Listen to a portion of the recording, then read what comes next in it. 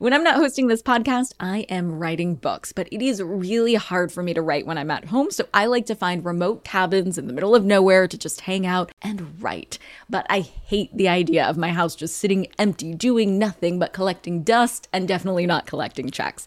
And that's why I'm an Airbnb host. It's one of my all-time favorite side hustles. Other popular side hustles are awesome too, don't get me wrong, but they often involve big startup costs. By hosting your space, you're monetizing what you already have access to. It doesn't get easier than that. And if you're new to the side hustle game and you're anxious about getting started, don't worry, because you're not in this alone. Airbnb makes it super easy to host. I mean, if I could do it, you could do it. And your home might be worth a lot more than you think. Find out how much at airbnb.com/host. I'm Nicole Lappin, the only financial expert you don't need a dictionary to understand. It's time for some money rehab.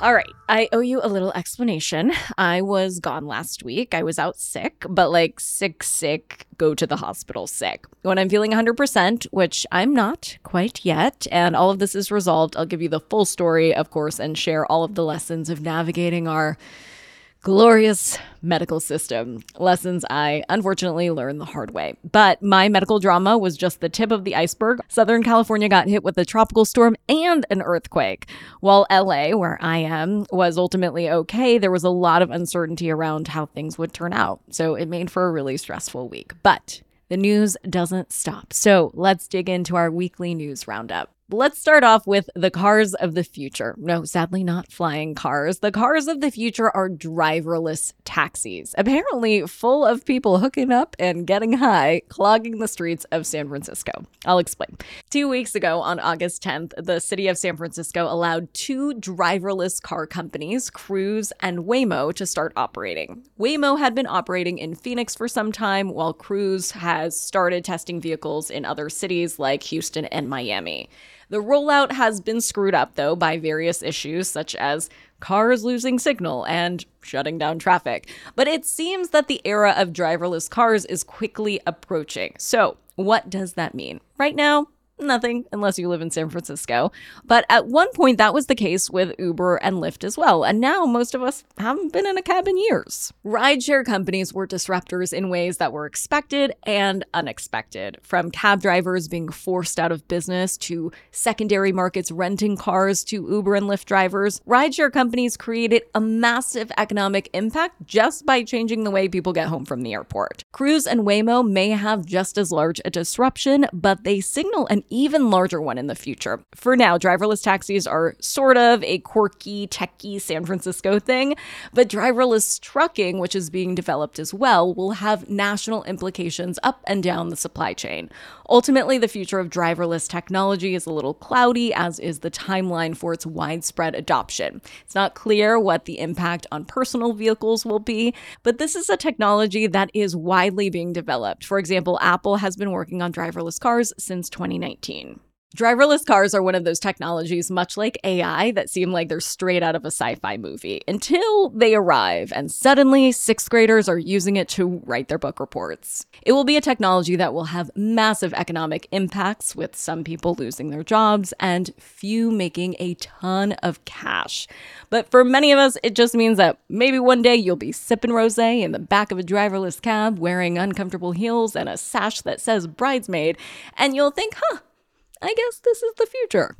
Speaking of drinking, the last time mortgage rates were this high was 21 years ago, with the latest rates topping out at 7.6% for a 30-year fixed-rate mortgage. The current housing market is a difficult one, with many owners reluctant to sell and swap out their nice low-interest rate mortgage for one that's much higher today. This has created a cycle where fewer houses than normal are coming onto the market.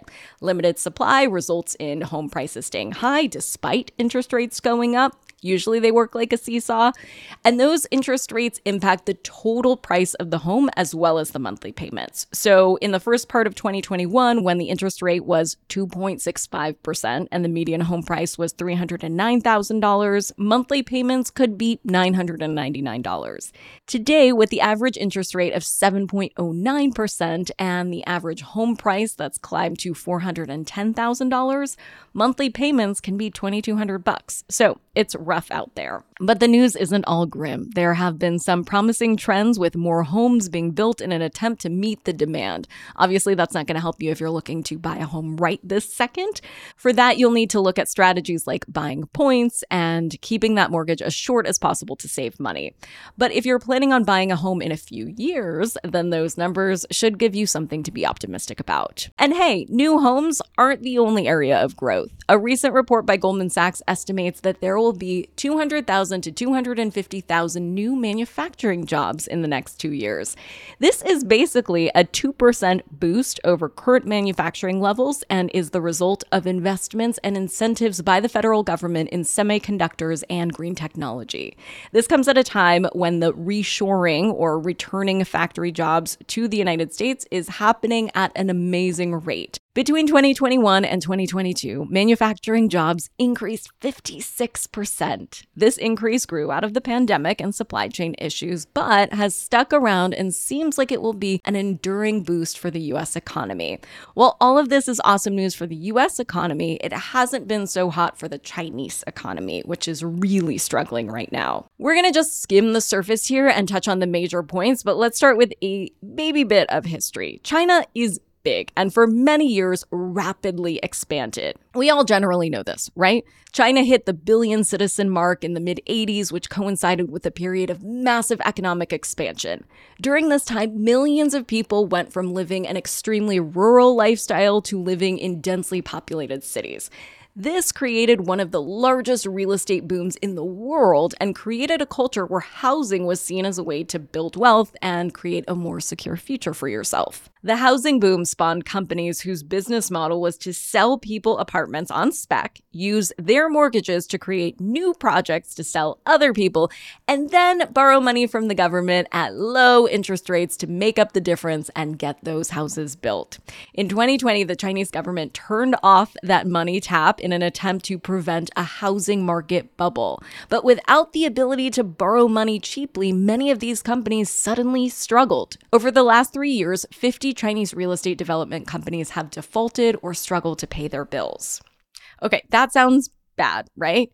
And it is. These companies have stopped working on buildings that they're developing, meaning they've put a massive number of people out of work. Plus, many people who had invested their life savings expecting to buy an apartment are suddenly left with half-finished, unlivable pieces of property instead of the home they were dreaming of. So people on both sides of the equation, the home builder and the construction worker, are suddenly in a financial pinch.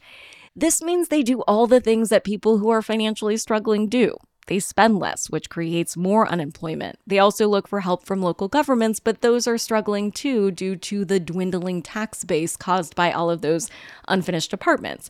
Remember how we talked about reshoring being great for the United States? It's not so hot for the struggling Chinese economy and is compounding a financially fraught situation. Things are so bad that the last youth unemployment numbers, those are between ages 16 and 24, were at a staggering 21% unemployed. The numbers are so dire that the Chinese government has just decided to stop reporting the numbers as of this summer. To put those numbers into a little perspective, the U.S. youth unemployment rate is around 8%. So this is how the situation has been evolving. Recently, another major Chinese real estate developer, Country Garden, missed 2 major payments, creating concern that there's more pain ahead for the Chinese economy. So what does all of this mean for you? Well, as of today, not that much, but a study published in the Harvard Business Review found that the world owes China a massive amount of money. The entire planet owes China 6% of the world's GDP. The entire world has an economic tie with the Chinese economy. And this level of economic uncertainty could create a ripple effect and social unrest. So this story has the potential to have global ramifications and be even more disruptive than those driverless cars. For today's tip, you can take straight to the bank. If you're struggling in this real estate market, you can reach out to HUD, that's the Department of Housing and Urban Development, to find resources that could help stave off foreclosure, including the Making Home Affordable program, which can help renegotiate your loan and also lower your payments. Money Rehab is a production of Money News Network. I'm your host, Nicole Lappin. Money Rehab's executive producer is Morgan Lavoie. Our researcher is Emily Holmes. Do you need some money rehab? And let's be honest, we all do. So email us your money questions, moneyrehab@moneynewsnetwork.com, to potentially have your questions answered on the show or even have a one-on-one intervention with me. And follow us on Instagram @moneynews and TikTok @moneynewsnetwork for exclusive video content. And lastly, thank you. No, seriously, thank you. Thank you for listening and for investing in yourself, which is the most important investment you can make.